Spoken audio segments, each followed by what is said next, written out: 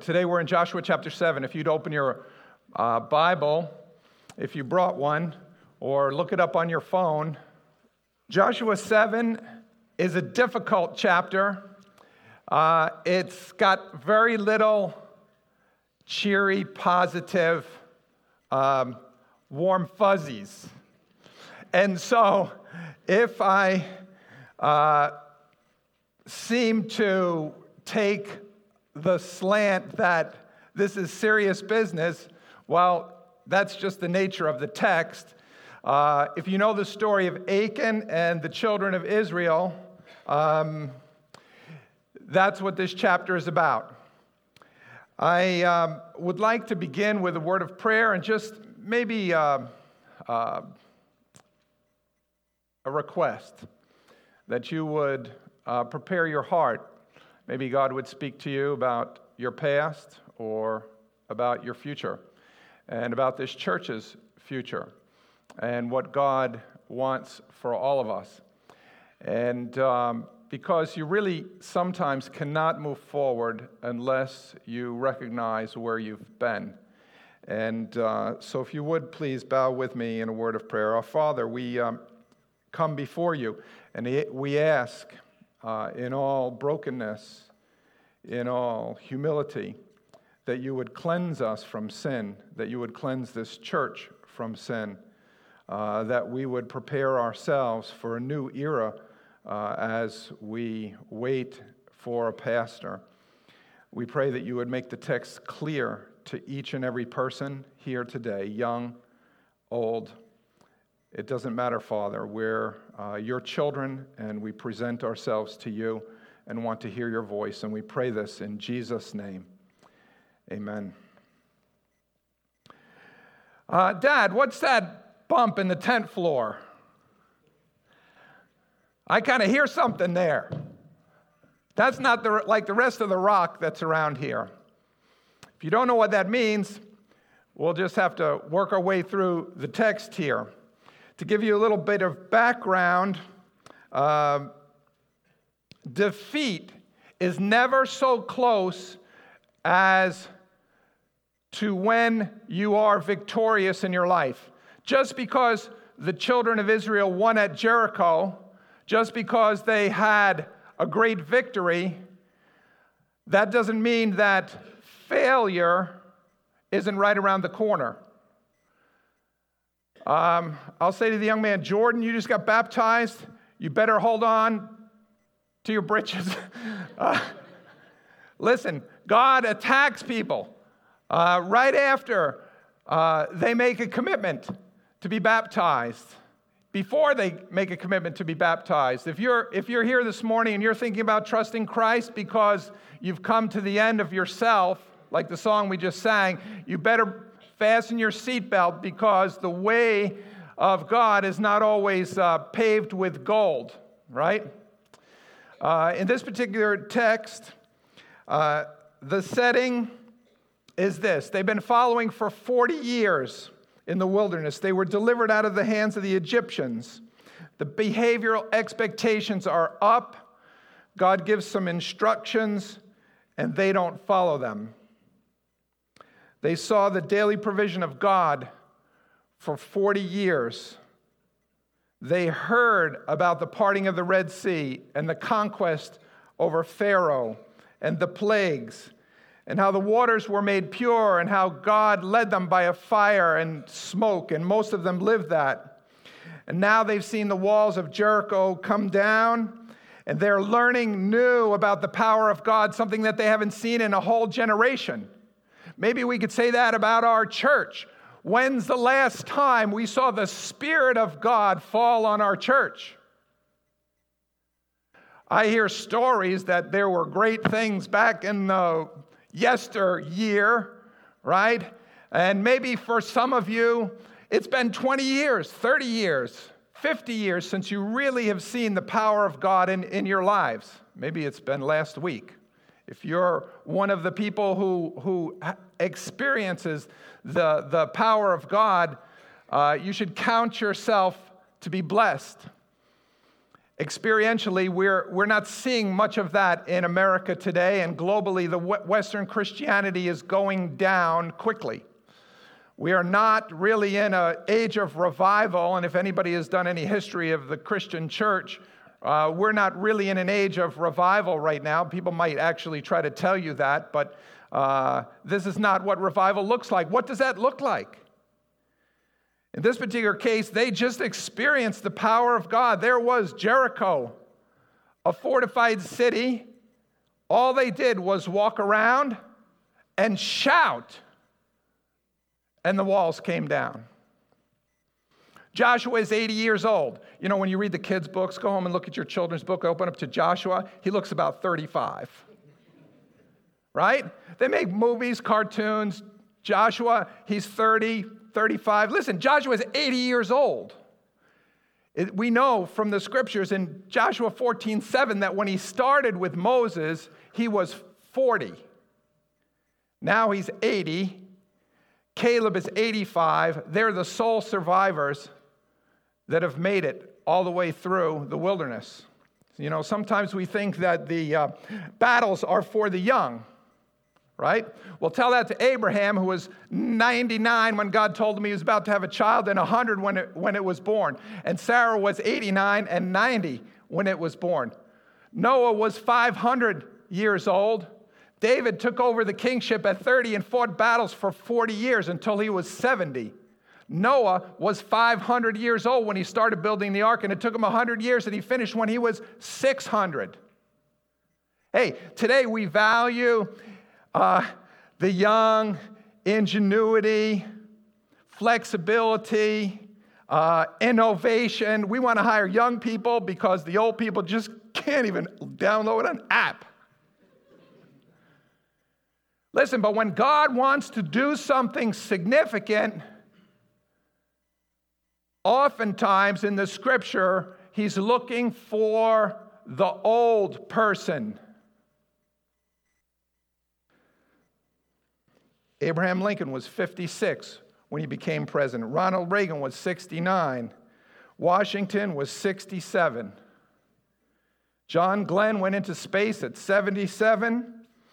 And Diana Nyad, on her 5th attempt, at the age of 64, became the first person confirmed to swim from Cuba to Florida without a shark cage. Nelson Mandela was elected president at 75. John Pemberton invented Coca-Cola at age 55. Anybody got a good idea for a patent? Listen, sometimes we want to retire and go to Boca Raton. I want to spend my time on the beaches, hobnobbing with the millionaires down in Florida, spending their retirement income. I don't think there's much for retirement in the Bible. Now, in this particular passage, think about the context. They've crossed over the Jordan. God gives them one command in two parts. You're going to go in there. In chapter 6, verse 18, it says, by all means, abstain from the accursed things. Chapter 6. Let's go. There we go. Abstain from the accursed things. Two parts. There's stuff in this world that you should not touch. There's stuff in this world that you should not touch. There's people that you shouldn't go near. There's things that are bad. And secondly, God says, if you come across any gold or silver, copper or iron, it's mine. It goes into the treasury. That's the only thing about physical interaction with stuff.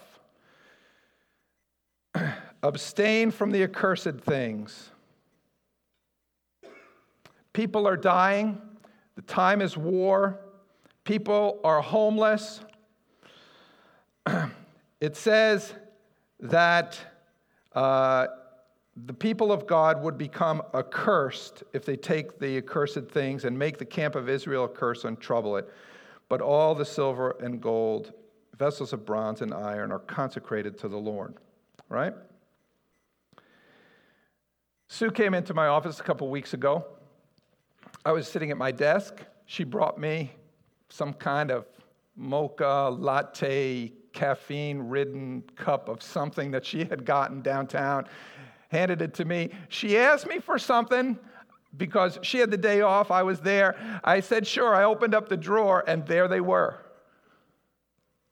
35 Hershey Deluxe, what were they called? Deluxe Kisses, 35-piece gift box. Elegant gold foils, like triple the size of your regular. You guys know what those are, right? The accursed thing. There it was in my desk. She says, give me those. She took her shirt like this. Come on, put them there. So I just put them in the shirt. She carries them out, puts them in a bowl for the office to eat the accursed things. She says, what else do you have? I said, I got some chips in the bottom drawer. But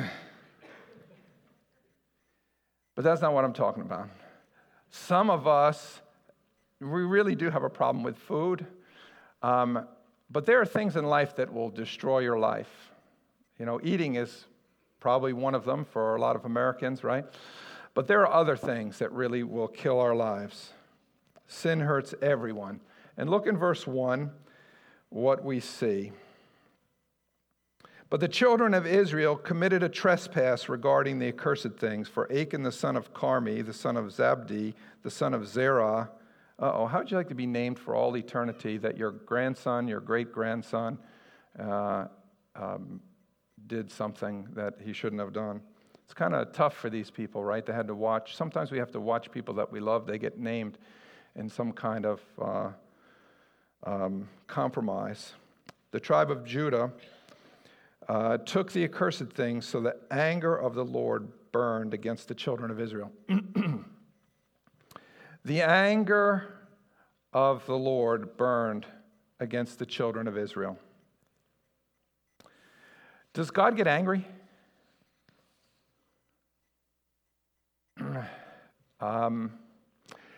God gets angry, and we don't like to think that. We oftentimes think that God is love and only love, but he's also justice. If you love your child, will you discipline him or her? Will you not give them something that they ask for and insist upon? Of course, you'll have justice with mercy, love and wrath both. We all have secrets, right? Sometimes we call those secrets confidentiality. Sometimes we call them HIPAA law. Sometimes we call them trust. Sometimes we call it privacy, respect, good secrets. Sometimes we have bad secrets. We call them concealment, cover-up, disguise, hypocrisy, betrayal, compromise, gossip, talking behind the back, disobedience, duplicity, two-facedness, secrets. This chapter is really about a secret. What happens? They've just crossed over the river Jordan. They're on the West Bank, the same West Bank that exists today in Israel, the West Bank of the Jordan, and there they are. They capture Jericho. The next place to go is up the mountain, about 4,000-foot climb from 1,000 feet below sea level to 3,000 feet above sea level. Joshua sends a group out to check out the city, and we come in verse 3.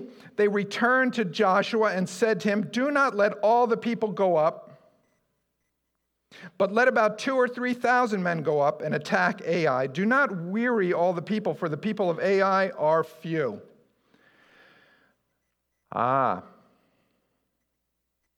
Human perspective. This isn't really all that dangerous. We don't need to send the 600,000 men of war that we have. We don't need to weary them all. We only need to send up 3,000. We know at the time of the Exodus, there were probably 2 to 3 million Israelites. 600,000 men of war. They make an assessment. We shouldn't send everybody up there. We'll only send up 3,000. They looked at the physical circumstances. They looked on the outward appearance, and God looked on their heart. When the leadership absolves God's people from being together 100% and starts to think humanly, like we only need a partial sacrifice, we need to get ready for defeat, because what should have been a small victory ends up to be a major defeat. What they should have said before they went up to Ai, they should have said, God, this is a small city. It doesn't look all that difficult to conquer. What would you want us to do? But instead, they looked at it humanly. A lot of times we do that. We look at things and people as humans. Oh, he doesn't look that dangerous to me. Maybe I'll go out with him. His compromise isn't that great. Maybe I'll hang out with him.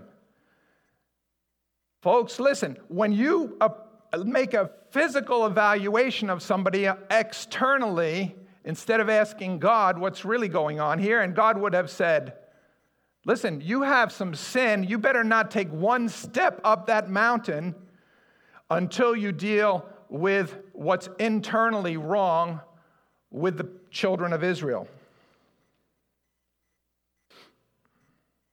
It's not about you.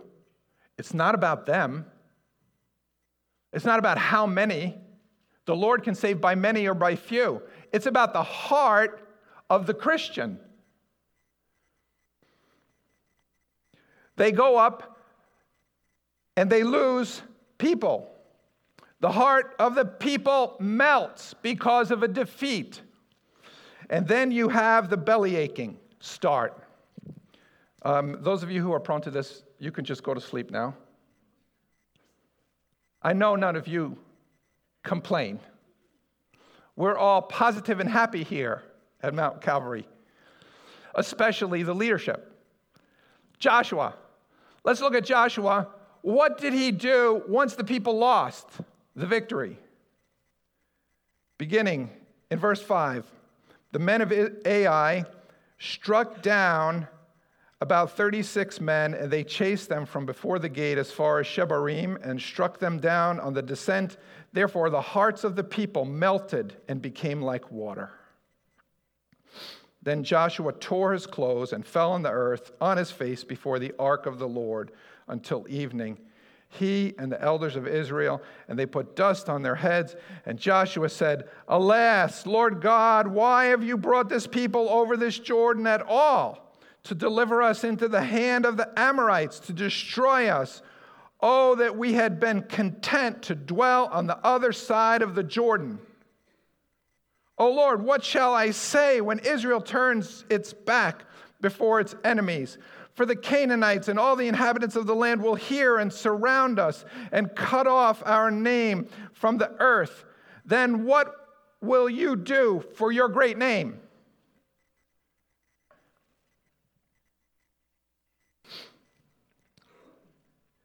I, General Joshua, what am I going to do? We've turned back. We've lost 36 men. The Canaanites are already starting to talk. We got rumors that we're weak. Hey, and God, what about you? This is all your fault. What are you going to do about your great name? So when bad things happen, what do? We sit home and we open up the Doritos and we eat all night long. God, I'm going to soak my tears with chips and dip. I would do ministry, but I'm defeated. The people around me are defeated. And then he says this, oh, that we had been content, second-guessing the decisions that we've made. Unnecessary that regrets. We wish we never had left the peaceful side of the Jordan. The West Bank is riddled with battles. I want to live on the east side. In fact, I'm going to make an appointment with Remax East Coast Properties. I want a nice house on the Jordan on the east side with a bulkhead where I can tie up my Boston whaler and go fishing with my children. We don't want West Coast, West Bank life. We want East Bank life. And Joshua, leader of 3 million people, lost 36, and he's wishing he could go back because it was so much better on the other side. In a moment of weakness, it doesn't matter what kind of general you are. You can moan and bellyache even after having seen the amazing power of God. Right? I wish I had never come to Elizabethtown. Oh, if I only had kept my kids in those schools. If I only had not let my child go play with this person. If only this. If of all the words of tongue or pen, the saddest of all, it might have been. Listen, if you're going to think that you've made the wrong choice to arrive here where you are today, you have to doubt the sovereignty of God, that God knew that you would be exactly where you are today. Even with all your failures, even with all our failures, God knew that.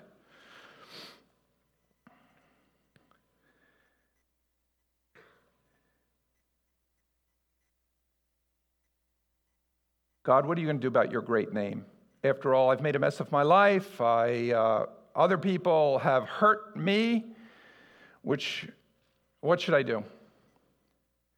In verse 10, God gives an answer, and the answer is this. So the Lord said to Joshua, get up. Why do you lie thus on your face? Get up. Why are you on your face? Like, is this your problem? Do you have a problem or something? And by the way, I don't like being blamed about this. Israel has sinned. Don't blame me. Get off your face. It's not your fault either.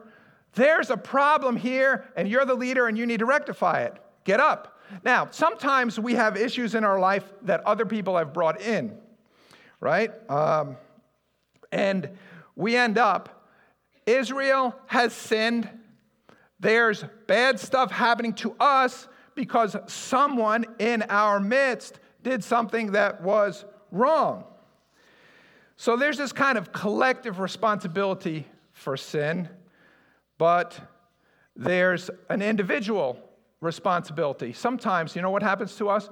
We get into trouble in our life, and it's not our fault. Has that ever happened to you? Some of you can't let go of what your father did to you, or your mother did to you, or an aunt, or an uncle, or somebody next door. And you're having to suffer in the same way Israel suffered because of Achan. We suffer because of other people's decision-making. Right? And then we end up God saying, you know, collectively, you're responsible for your sin, and there's something wrong. One man among the millions did what he shouldn't have done, and my presence is not going with you. Neither will I be with you anymore.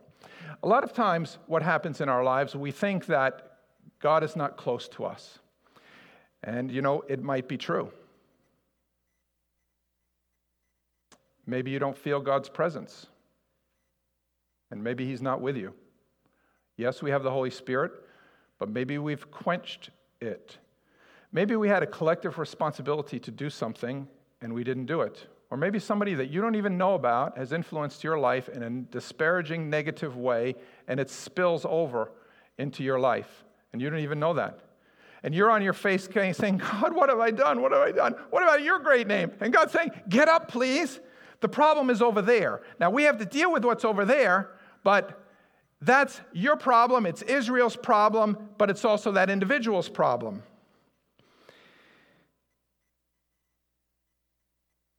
Moses learned this in Exodus 33. Moses said, don't take us up from here if your presence does not go with us. Do you have the presence of God? Some of you might not know Christ. I would say probably that God's presence is not with you, and that you should not go up from here. You shouldn't go on in life without resolving your relationship with God. So then, we have this command that God says, sanctify the people and say, he says this to Joshua, sanctify the people, say, sanctify yourselves. What does the word sanctify mean? Sanctify means to be holy, to be pure, to be clean. Our Father who art in heaven, holy be your name. Thy kingdom come, thy will be done. We must begin with God's holiness because that, in turn, speaks to what we need to do. Sanctify yourselves. Say to the people, sanctify yourselves. Now, I'll say to the pulpit committee, you can get a resume. It can have all the right answers on it. It can have experience, seminary degrees, writings, books, references. But if that man is not sanctified, you don't want him. We as a church don't want someone who does not understand the holiness of God. Because taking the land in the future, whatever that looks like for Mount Calvary Church, exists when there's holiness on the part of the people.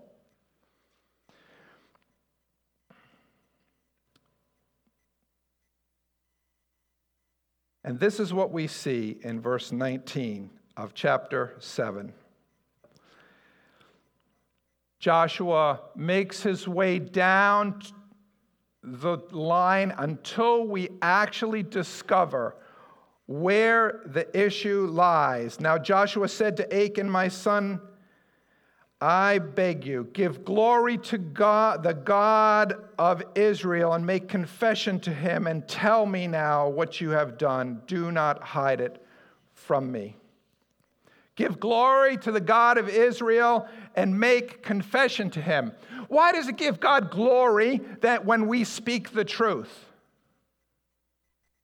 Why is God glorified when we confess? Because God is holy, and when we are honest and cleansed, we reflect him. When we're defiled, we don't look like the Christ we profess in our Christian label. What is the quality of your holiness? Listen, when our car stops working, we take it to the shop and get it fixed. When we have pains in our body, we go to the doctor to get medicine or to get operated upon. When we're coaching and there's someone that's hurting the team, we pull them off the field or off the court. And how is it when we have sin in our lives and it's hurting the team and our spiritual car and body is not functioning right, we don't fix it? Give glory to the Lord of Israel and make confession to him. Secrets, we all have them.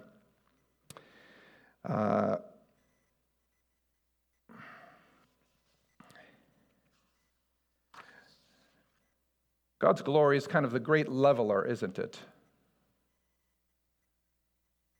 The chief end of man is to glorify God, according to the Westminster Catechism. What's the chief end of man? The chief end of man is to glorify God and enjoy him forever. If you apply the principle of God's glory to what you're doing, is what I'm about to do, is the decision I'm about to make on Monday morning going to bring glory to God? We better pull back if the answer is no. Is getting together with somebody going to bring glory to God? Is dispensing my money in a certain way going to give glory to God? Speaking what comes out of my mouth, does that give glory to God? Is there truth in that, or is there falsehood in that?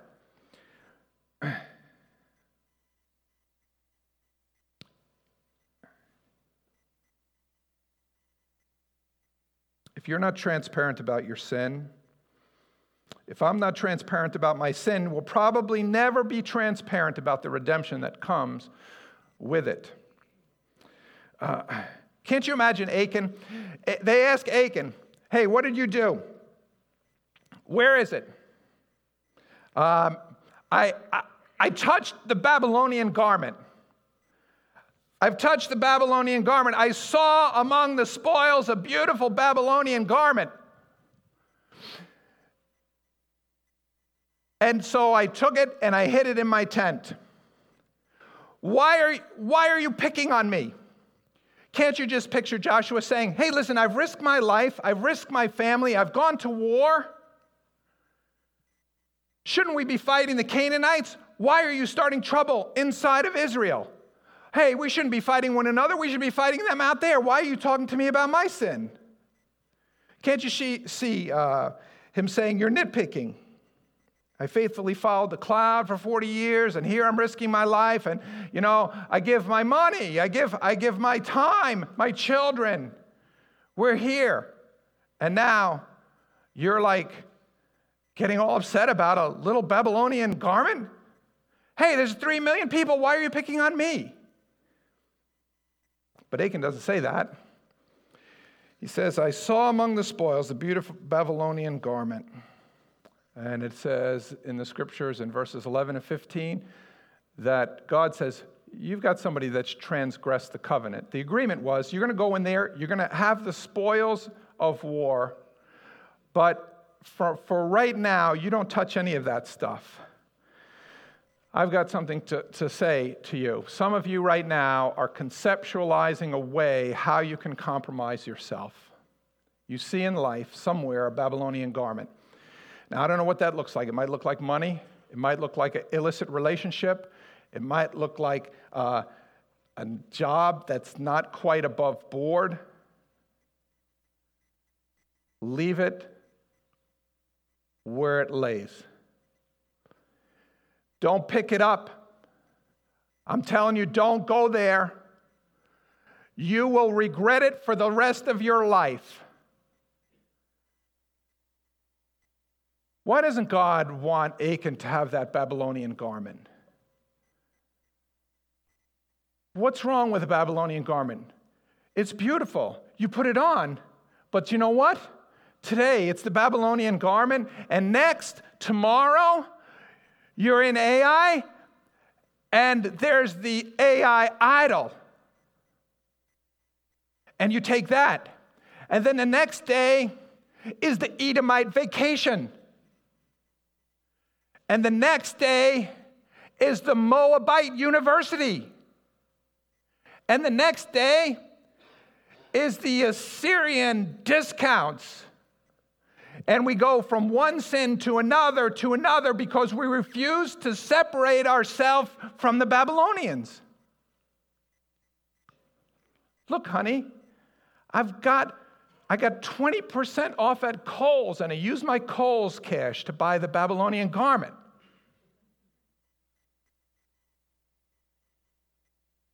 Kohl's is not, I shouldn't probably say that. We justify our expenditures. And we dabble in the world. It's just a Babylonian garment. When you put on the clothing of the Babylonian, you start to talk like the Babylonian. You start to act like the Babylonian. And you start wishing you were in Babylon just like them. And then your children marry the Babylonians. And then you have Babylonian grandchildren. God is saying, hey, right now, this is the beginning. It's a new start for you. You got to learn the ways of war, and the ways of war are not dependent upon how big the city is or how many of this or how many college degrees your new pastor has. It's based on whether there's holiness in the church, because victory follows the fear of God.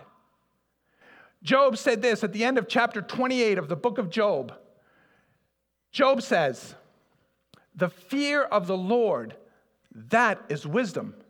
And to depart from evil is understanding. Just to depart from evil shows that you know more than the next guy.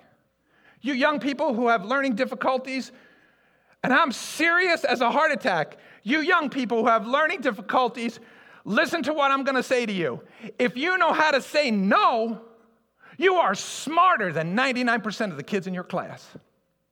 That's all you have to do. To depart from evil is understanding. Listen, folks, when holiness is in the church, victory is right around the corner. Holiness and then victory. Not methodology.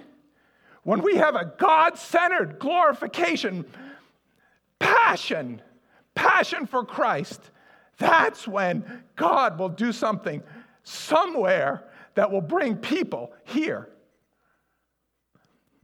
Now, sanctification isn't like, okay, I've got to get this right. You know, I got to get up and read my Bible every morning, and I have to do this, and I have to do that. No. Here, sanctification is just saying the truth about yourself. Yes, I saw among the spoils the Babylonian garment, and I took it. And Joshua asks, why have you troubled us? So after the transparency, things don't go so well for him. Thankfully, we live in the new covenant, not the old covenant. Right?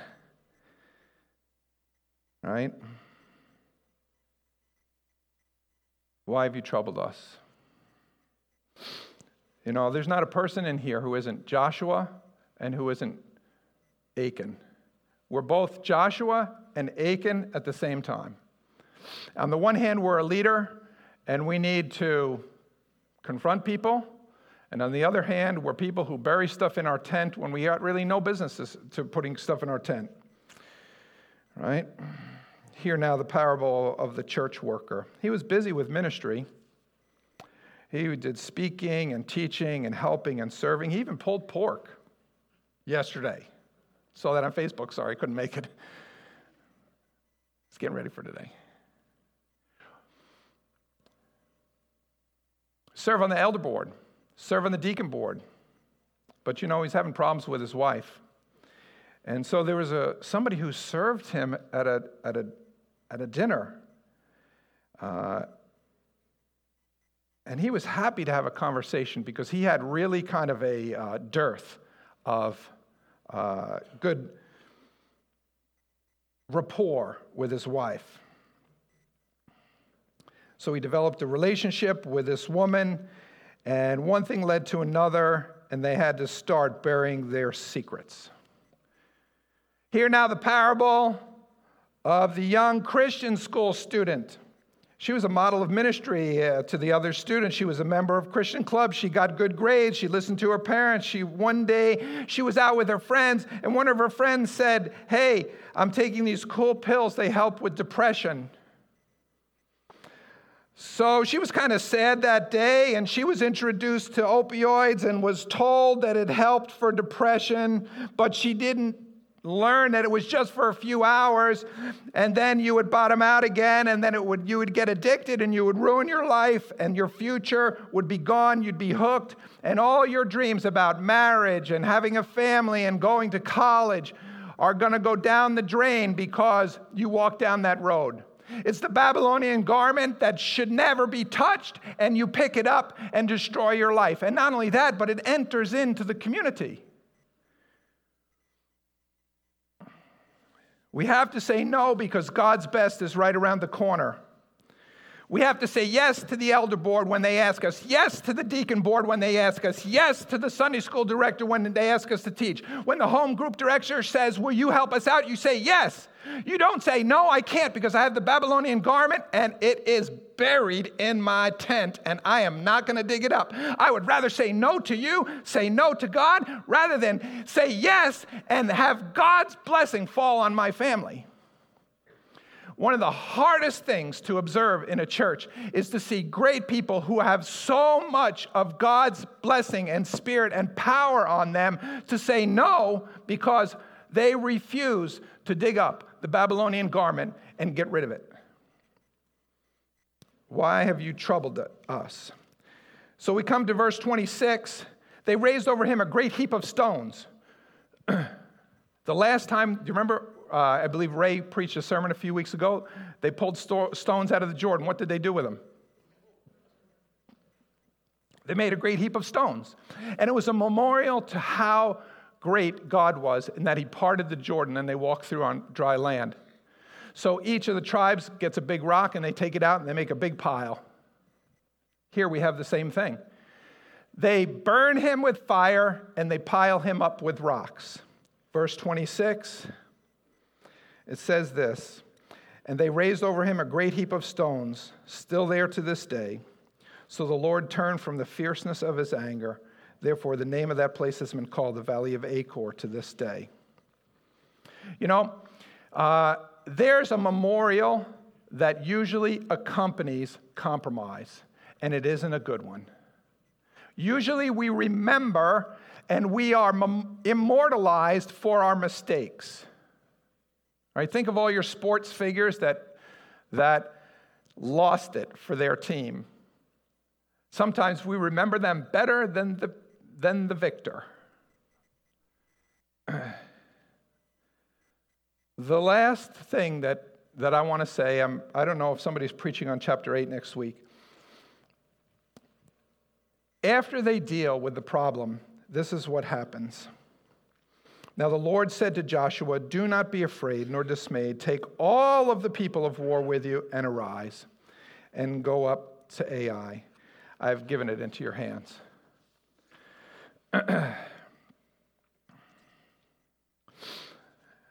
I'm going to give an invitation in a few minutes. We don't usually do this, but I'm going to do it today. And I'll tell you why I'm going to do it. I like maybe Jay, you can prepare to play the song. You know, some of you are just like Joshua. Somebody buried something in their tent, and that defeat got thrown into your life, and you've been defeated. Some of you are like Achan. You've brought shame upon your family. You've brought shame upon the church. You've brought shame maybe in your workplace because you did something that was really not of God. And probably all of us are both of those. But you know, the remedy is collective. Arise, let all of you go up. I want to read 6 or 7 verses from the book of Isaiah, and I want you to listen to this. Strengthen the weak hands and confirm the feeble knees. Say to them that are of a fearful heart, be strong, fear not. Behold, your God will come with vengeance, even God with a recompense. He will come and save you. Then the eyes of the blind shall be opened, and the ears of the deaf shall be unstopped. Then shall the lame man leap as a deer, and the tongue of the mute sing. For in the wilderness shall be waters break out, and streams in the desert. And the parched ground shall become a pool, and the thirsty land springs of water. In the habitation of dragons, where each lay, shall be grass with reeds and rushes, and a highway shall be there, and a way, and it shall be called the way of holiness.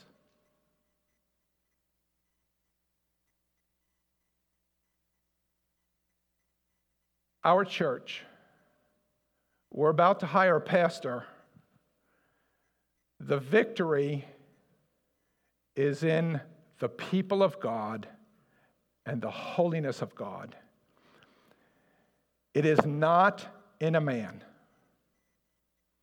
When God's people are holy and they seek the face of Christ, God will do something with that church. He will find a way to do something with that church. I'd like the worship team to come.